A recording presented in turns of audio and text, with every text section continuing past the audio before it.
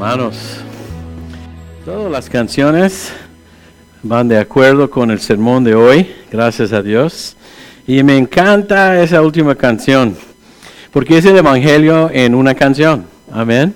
Se encuentra en Corintios ese pasaje. Y es lo que nosotros queremos hacer esta semana en nuestro VBS, Escuela Bíblica de Vacaciones. Amén. Bueno, hermanos, quería dar la bienvenida a una familia que ha venido a visitarnos desde Texas. Bueno, vinieron a visitar a sus familias, pero también somos su familia. Y es la familia aquí atrás. Quiero presentarles a William, si quiere saludarnos. Tenemos a Estela, Andrew y a Areli. Ellos estuvieron con nosotros. Ellos estuvieron aquí muchos años y sirvieron al Señor fielmente muchos años con nosotros. Los queremos mucho. Y no sé qué hay allá en Texas, porque también se fueron allá mis papás y ellos después y rompieron nuestros corazones, pero todavía estamos bien.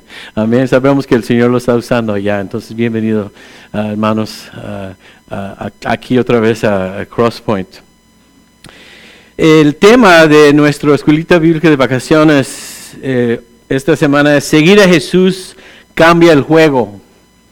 ¿No? Como metáfora nos indica que lo que es la vida, aunque no es un juego, a veces puede ser, ¿no? Conociendo a Jesús, siguiendo a Jesús, transforma nuestras vidas. Amén. Y entonces vamos a tener el privilegio esta semana de poder recibir a los niños de esta comunidad a nuestro evento. Y nuestro deseo es poder compartir con ellos el amor de Cristo. Amén. Le podemos hablar del amor de Cristo, pero lo queremos mostrar en todo lo que hacemos. Debemos hablar del amor de Cristo, pero más importante, al servir al Señor, los estamos sirviendo a ellos. Les quiero dar algunos datos que encontré en cuestión de la importancia de VBS. La casa de publicación de este evento que usamos, y hemos usado muchos años, es Lifeway. Y ellos tienen ciertos datos que valen la pena mencionarlos, porque mi deseo hoy, antes de arrancar nuestra escuelita bíblica de vacaciones, es de motivarlos y inspirarlos. Y darle las razones de por qué debemos poner este esfuerzo. Para muchas iglesias, este evento es el único evento de alcance a la comunidad del año. Es el más grande, el más importante, y eso es cierto también para nosotros. VBS abre las puertas de la iglesia a la comunidad. Y llegan los niños, pero detrás de ellos también llegan familias. Y sabemos que nunca ha necesitado nuestra comunidad a Jesús como hoy. Amén. Y tenemos una conexión, la iglesia con la comunidad. Es decir, que la comunidad nos va a conocer a nosotros.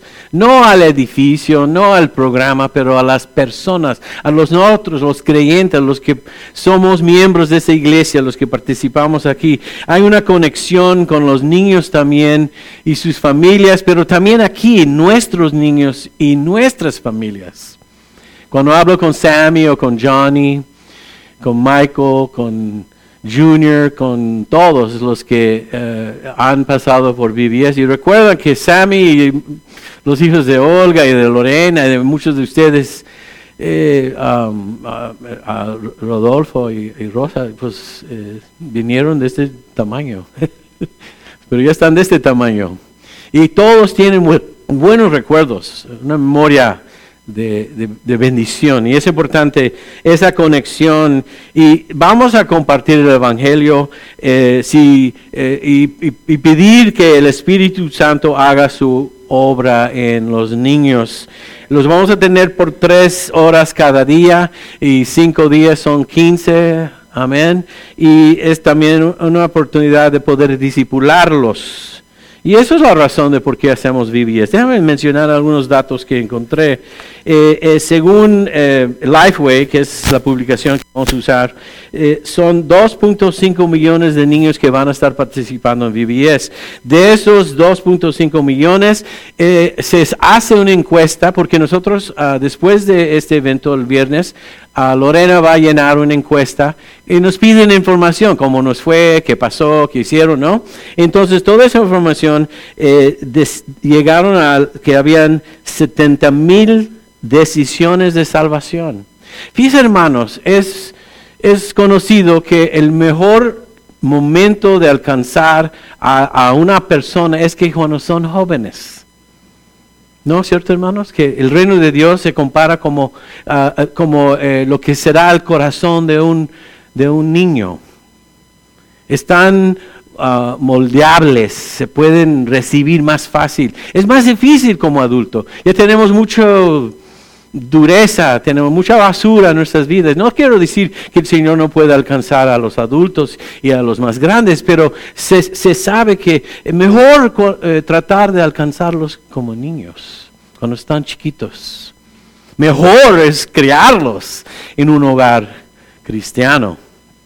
Pero otra cosa que me gustó es que de esos 2.5 millones de niños que van a llegar, que unos 1.400 escuchan la voz de Dios y el llamado de Dios para participar en ministerios como misiones o en algún ministerio. Aún muchos deciden recibir, o el Señor usa el evento para tocar sus corazones para el ministerio.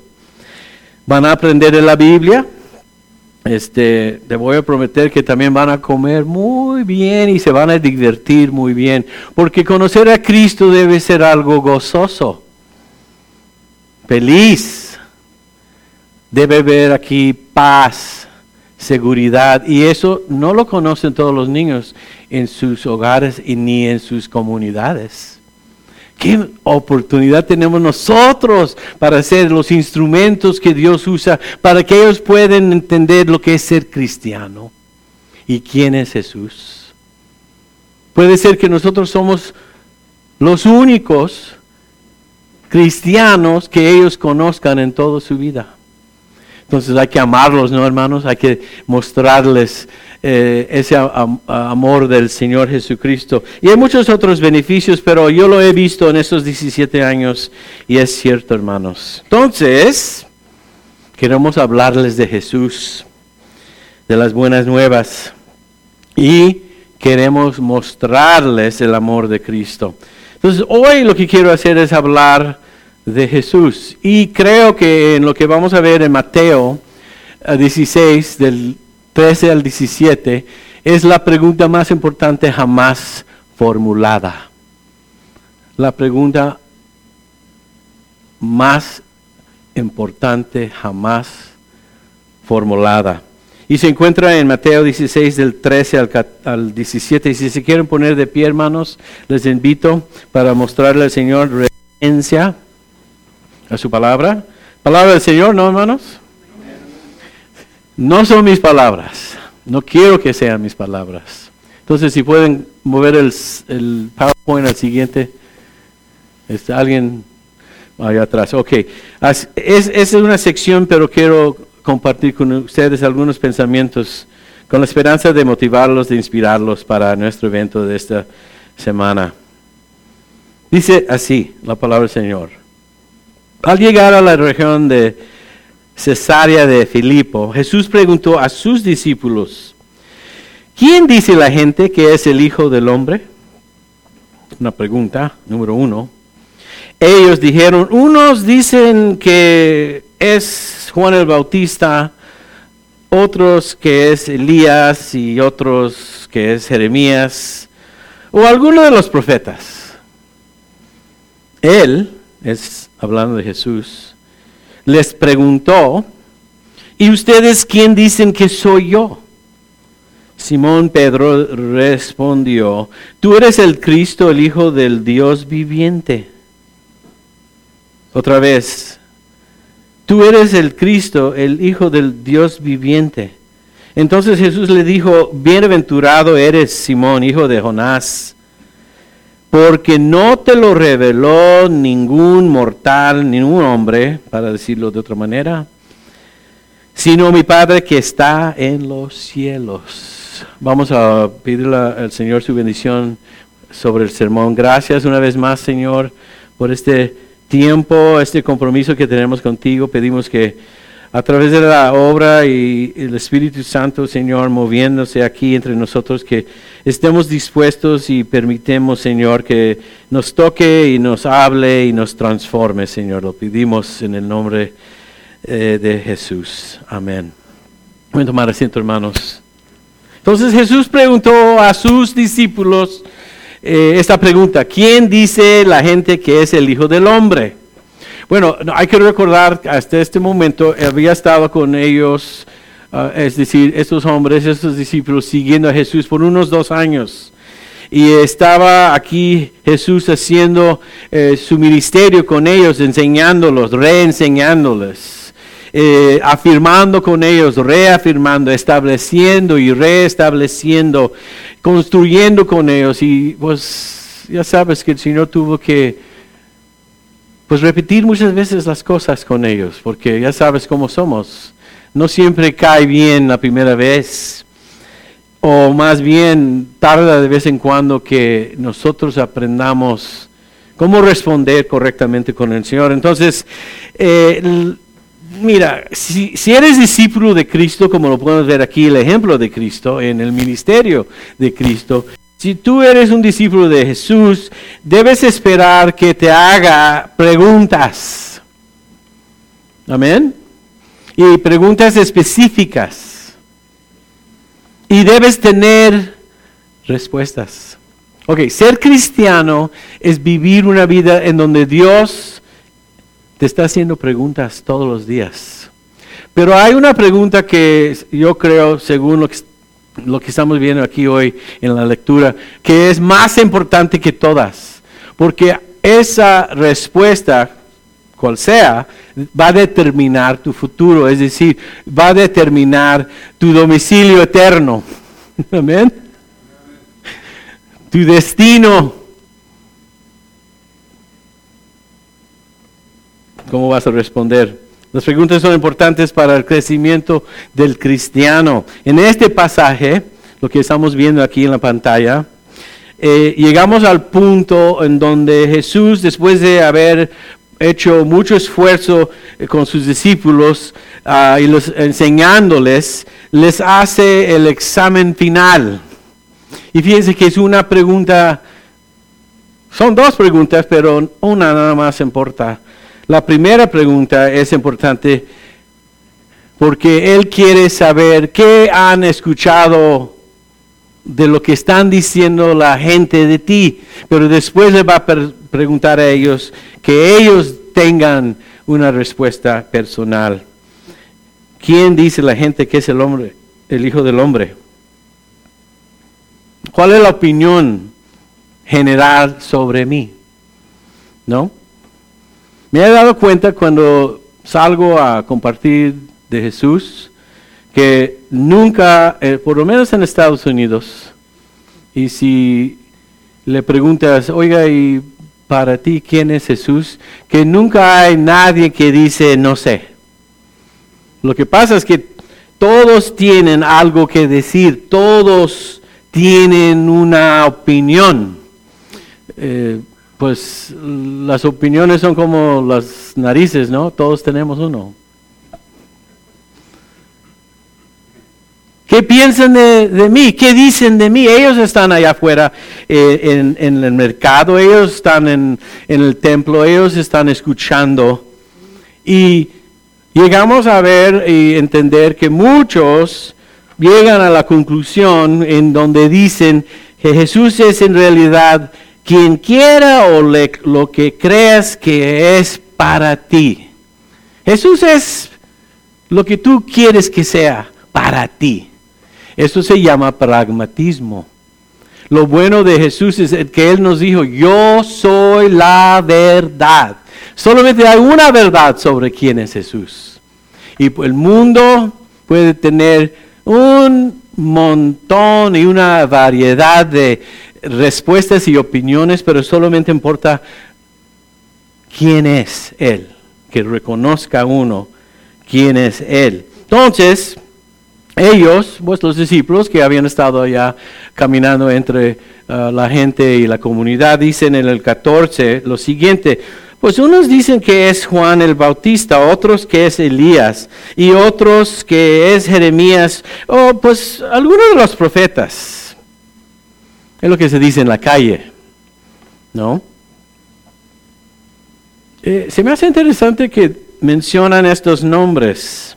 ¿Por qué mencionan a Juan el Bautista? ¿Y por qué mencionan a Elías y a Jeremías? ¿Por qué dicen uno de los profetas?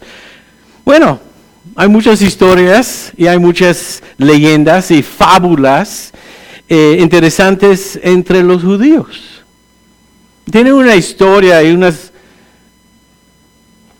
un tiempo con Dios de miles de años, y a través de muchos años ellos formaron ciertas leyendas, y una de esas, nada más lo voy a mencionar, es de Jeremías.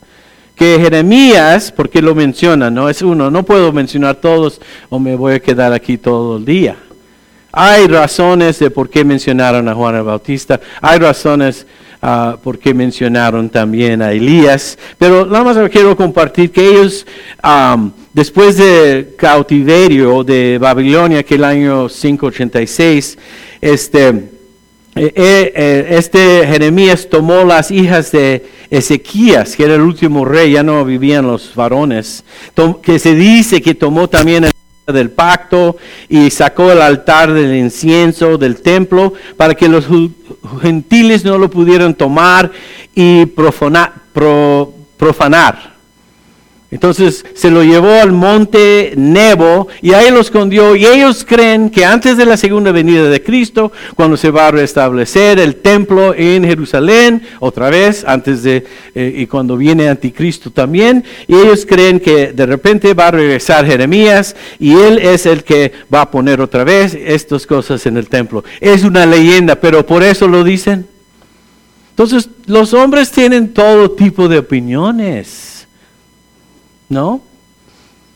Pero ¿qué nos dice la Biblia? ¿Qué nos dice el Antiguo Testamento sobre Cristo? Debemos saber, porque queremos presentarle a Cristo al mundo, pero debemos y queremos presentar el Cristo actual. ¿Quién es?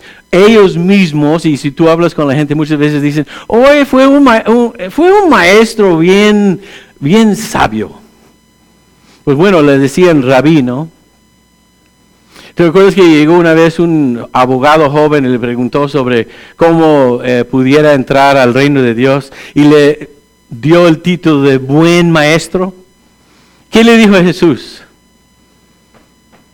¿Por qué me llamas bueno? Solamente hay uno bueno y es Dios. Y muchos creen que Cristo estaba diciendo: no me llaman bueno porque no soy bueno, pero es al revés. Si me vas a llamar bueno, llévalo hasta a su último extensión y reconozca que soy Dios. Solamente Dios es bueno. Y Él era Dios, ¿no? Jesús es el Hijo del Dios viviente. En la encarnación, ese concepto que aprendemos, que nos dice que el Verbo se hizo carne y moró entre nosotros. Es Dios entre nosotros en persona. Pero todos quieren que sea un buen maestro. Pero no puede ser, si lo piensas bien, un buen maestro. Porque ¿qué decía? Cosas que decía que no lo dice un buen maestro. Por ejemplo, decía: oiga, en un futuro, en unos años, unos días, decía, me van a arrestar, me van a golpear, me van a crucificar, pero 3 días después voy a resucitar. Y muchas veces ellos ni lo entendieron, ni hicieron preguntas, pero lo dijo muchas veces en los evangelios. ¿Qué estaba diciendo él? Que se iba a resucitar. Mira, lo voy a hacer un ejemplo. Hermanos, ya es tiempo.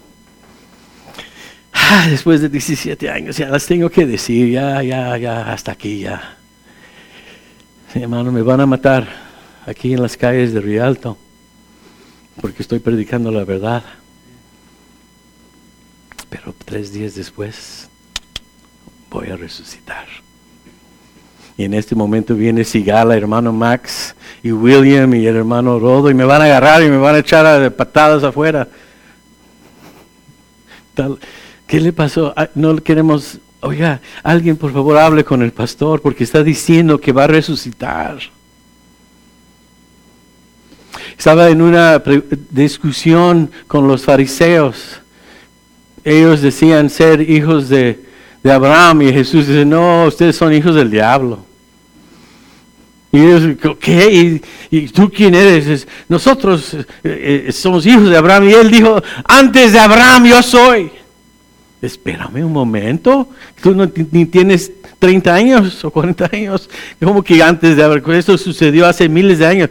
Estaba diciendo que él existía antes de Abraham. Y más bien estaba diciendo que él hablaba con Abraham, él supuestamente con todo su orgullo, ellos eran hijos de Abraham. Y dice, no, espérame un momento, yo lo conocí. Antes de Abraham yo soy. Y después siguió diciéndole que eran hijos del diablo, ¿no? Hijos de su padre, el diablo. Y ellos decían, no, somos hijos de Abraham. Y en el mismo lugar dijo, no, yo miré a Satanás caer como un rayo del cielo. Espérame, tú estás bien joven. ¿Cómo que tú miraste a Satanás caer como un rayo del cielo? Sí, porque él es el que lo sacó. Jesús es el que le dio la patada fuera del cielo cuando se rebeló los ángeles contra Dios. Él estaba diciendo que él era eterno. Cristo estaba diciendo, entonces, ¿cómo puedes decir que es un buen maestro si tiene ideas tan locas? Antes, no lo van a creer, hermanos, pero repitiéndoles para que tengan idea, nunca tumbó George Washington un árbol de cereza. ¿Saben por qué sé? Porque yo estaba ahí.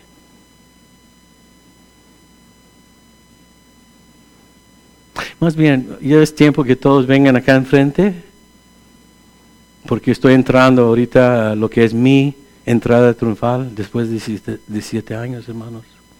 Quiero que todos vengan y se pongan así, se postran delante de mí, por favor. Vengan, pasen. ¿Qué les pasa? Lo que acabo de decir, vengan a adorarme. No lo creen, ¿verdad? Porque no es cierto. Y lo saben. Pero Cristo así hablaba. Es el que hablaba del cielo como si fuera alguien caminando su cocina. Y le dice, oye, quiero que vayas allí en el closet. Tengo sal y pimienta. Lo vas a ver a la izquierda. Él conocía el cielo como si hubiera vivido ahí y hablaba así. Porque ¿saben qué? Él vino del cielo. Él es quien decir ser. No es un buen y sabio maestro. Es Dios. Entonces, ellos están escuchando todas las opiniones de todo el mundo y todos dicen, más que nada, fíjense que muchas veces la respuesta de quién es Cristo tiene que ver con lo que me conviene. Yo lo hago quien quiero yo que sea para mi beneficio, para aprovecharme. Yo lo invento. Es mucho lo que sucede con Cristo, pero Cristo no permite eso porque Él está diciendo, ok, yo estoy escuchando lo que dice. Pedro es el que se levanta y va a dar la respuesta. Pero primero, Pedro en su epístola dice lo siguiente, porque muchos creen que Jesús es una invención. Si tú estás hablando con la gente afuera, ¿cuántos están hablando afuera con Cristo?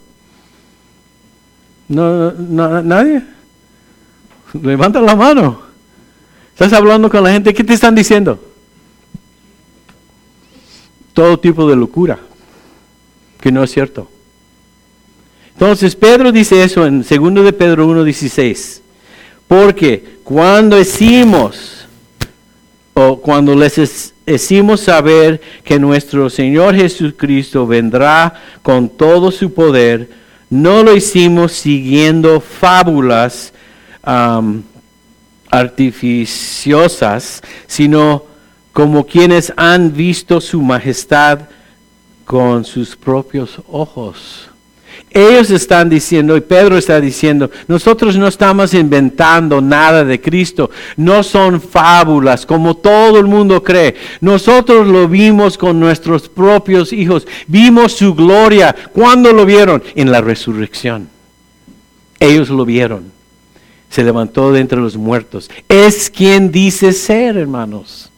Entonces llega el momento y Jesús dirige siempre la conversación con nosotros, sus discípulos. Escúchenme, Él siempre nos lleva en esta conversación que tenemos con Él, siempre a hacer la pregunta que se encuentra en el versículo 15. Y ustedes, ok, ya sabemos lo que piensan los demás. Y ustedes, los 12, ¿quién dicen que soy yo? Así más o menos es como yo acepté el llamado del Señor. Recuerdo, tenía como 21 años y había sentido el Señor llamándome al ministerio. Y estaba luchando con eso. No, pues cuando estás joven tú tienes todo tipo de ideas de lo que vas a hacer, ¿no? Tus papás quieren que seas doctor. Yo quería ser astronauta, ¿no? Otros quieren ser quién sabe qué, ¿no? Había un chamaquito en mi escuela de este tamaño y mojado, ni pesaba 100 libras. Y yo le pregunté una vez, oye, ¿tú qué quieres hacer? Yo quiero jugar en el NFL fútbol. Y estaba diciendo, espérame un momento, pero estás bien chiquito. ¿Y estás en el equipo aquí de la escuela? No, yo todavía no juego. ¿Y quieres ser futbolista? Y yo no le dije que pesa menos de 100 libras mojado, pero... Es decir, todos tenemos ideas de lo que queremos hacer, pero ¿sabes cómo llegué yo a entender lo que el Señor quería para mí? Y tal vez sea lo mismo para ustedes. Para mí llegó cuando una noche en mis oraciones simplemente me dijo, ¿quién dices que soy yo? Entonces este sermón me lo predicó él hace muchos años. Y eso cambió mi vida. Es una pregunta muy buena, es la pregunta más importante. Esta pregunta está al corazón del ministerio, de lo que es el cristianismo. Y debemos saber y vamos a tener que dar la respuesta. ¿Quién dices tú que soy yo? Espero que han tomado la decisión correcta, hermanos. Muchas veces, y lo puedes ver aquí con sus discípulos, que es algo muy personal. Lo que me gusta de ser cristiano es que primero es individual. Cuando la primera iglesia bautista de Puebla, en México, celebraron 100 años de haber estado establecidos, el pastor de esa iglesia le preguntaron los medios de comunicación y ya saben, estando en México, no era una iglesia muy muy grande, pero había estado ahí 100 años y le preguntaron al pastor, oiga, ¿por qué hay tan poca gente? Y el pastor llegó a decir, porque siempre la iglesia crece uno por uno. Es uno a la vez, uno a la vez. Amén. Tú tienes que tomar una decisión y dar la respuesta de quién es Cristo. ¿Saben qué, hermanos? Solamente hay dos respuestas.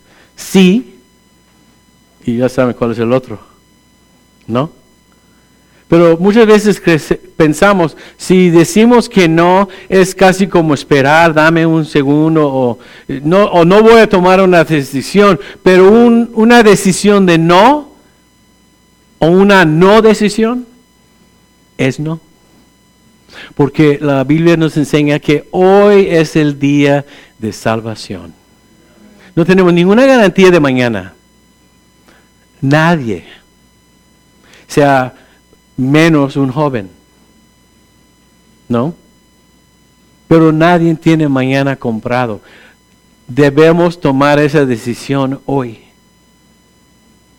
No perder la oportunidad, porque quién sabe si vamos a poder tomar esa decisión mañana. Entonces es algo muy personal, hermanos. Entonces, fíjense, si no lo tomas hoy, posiblemente lo puedes tomar mañana, pero no hay garantía.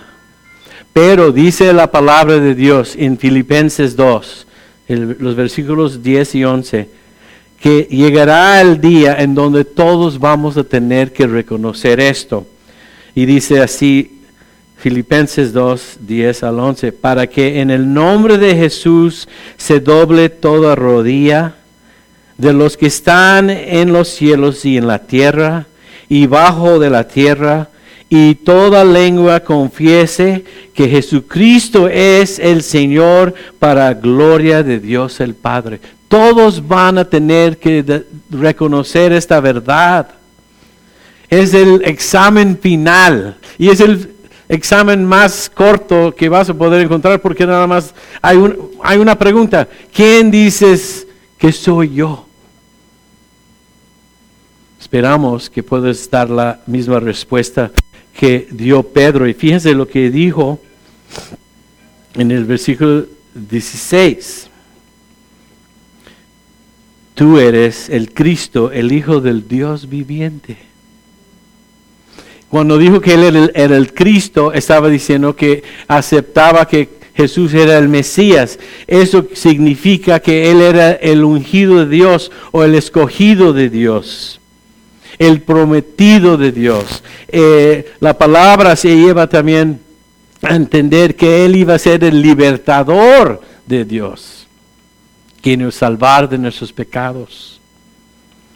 Pedro lo identifica también como Hijo del Dios viviente, no solamente el Cristo, pero dice Hijo del Dios viviente, y ese término, ese título se encuentra en el Antiguo Testamento y se repite muchas veces, y la idea es, tú eres el Dios viviente, y el contraste es que no eres uno de esos ídolos muertos y mudos, porque había muchos ídolos.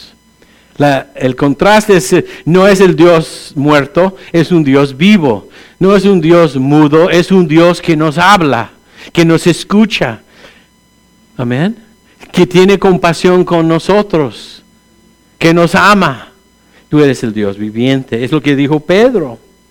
Entonces llega Jesús a comunicarnos algo muy importante, y con esto podemos cerrar. Jesús dice, bienaventurado eres Simón, hijo de Jonás. Feliz eres, Pedro. ¿Por qué? Porque no te lo reveló ningún mortal. Es decir, ningún hombre. Y hacemos todo el esfuerzo del púlpito aquí, de las clases de escuela dominical, del miércoles, de los estudios bíblicos, en nuestras conversaciones, en nuestros devocionales. Hacemos todo el esfuerzo para poder comunicar a la gente quién es Jesús. Pero un hombre ni racionar y pensar en mi propia cabeza va a revelarnos quién es Jesús, sino solamente el Padre que está en los cielos. Si tú conoces quién es Jesús, es porque has sido tratado de Dios. Dios ha tratado contigo. ¡Qué bendición!, ¿no, hermanos? Él te abrió los ojos. Y fíjense, no es que de repente él era muy buen estudiante con el material, ¿no? Él había tenido encuentros con Jesús. Él tenía mucha información, pero cuando se llegó a tomar y declarar que Él era el Hijo del Dios viviente, que Él era Cristo, eso no viene de pensamientos lógicos o racionales. Simplemente Pedro había venido a poder decir esto porque Dios el Padre lo reveló. Qué bonita obra tenemos, ¿no? Podemos hacer el esfuerzo de dejar ahí la semilla, germinar, ¿no? Pero el crecimiento viene de Dios. El cambio viene de Dios. Es un relax para mí, porque el esfuerzo que estoy haciendo es tratando de comunicar la palabra, pero la obra de salvar, la obra de que tú tengas un encuentro con Dios, eso es de Dios, no me pertenece a mí. ¿Qué hago, hermano? Muchos vienen y me dicen, y tengo que decir, no sé. Porque ya sabe que muchas veces viene el pastor para consejería. ¿Qué hago? No sé. ¡Ay, qué pastor eres! No sirve para nada. No, hermanos. No lo sé. Pero conozco el que sí lo sabe. Hay una gran diferencia, ¿no, hermanos? Y fíjense que Jesús dijo, ninguno viene a mí sin que mi Padre lo atrae.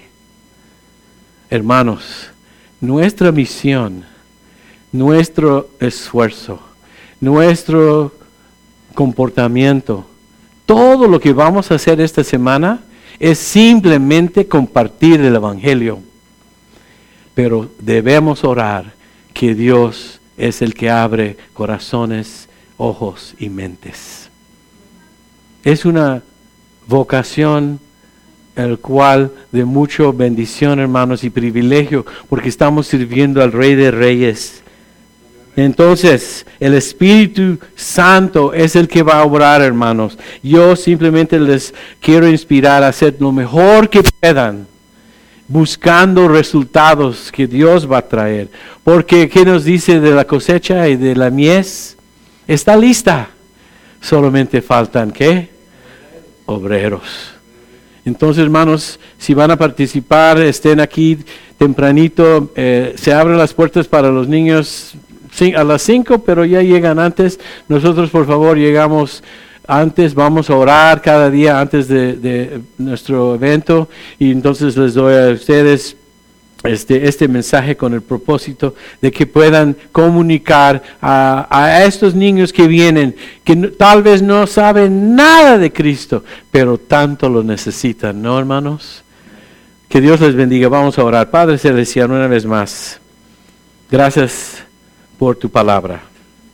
Y espero, Señor, que si hay alguien en esta mañana que jamás ha podido decir quién eres, pero hoy tienen el deseo y el conocimiento de poder decirlo, que ahí donde están sentados, ahí en el lugar privado de sus corazones, pueden decir un sí a Jesús. Y esto, Señor, es una obra que tú has estado haciendo en sus vidas por muchos años. Y es lo que sabemos, Señor, que muchos de nosotros nos llamaste y tuviste paciencia con nosotros hasta que pudimos decir un sí. Hasta pudimos decir lo que dijo Pedro. Tú eres el Cristo, el Hijo del Dios viviente. Gracias, Señor. Queremos servirte. Queremos poner todo en tus manos. Te damos gracias, Señor, porque has estado obrando aquí en la iglesia. Gracias por nuestro hermano Juan Gómez, Señor, que está aquí con nosotros, aunque empezó la semana en el hospital. Gracias por levantarlo, Señor. Gracias por todos aquellos que necesitan un toque de tu mano para sanarlos. Gracias por los que, Señor, aquí están, porque tú los estás dirigiendo a servirte. Gracias por todo lo que vamos a hacer. Toda la honra y gloria sea para ti, en el nombre de Cristo Jesús. Amén.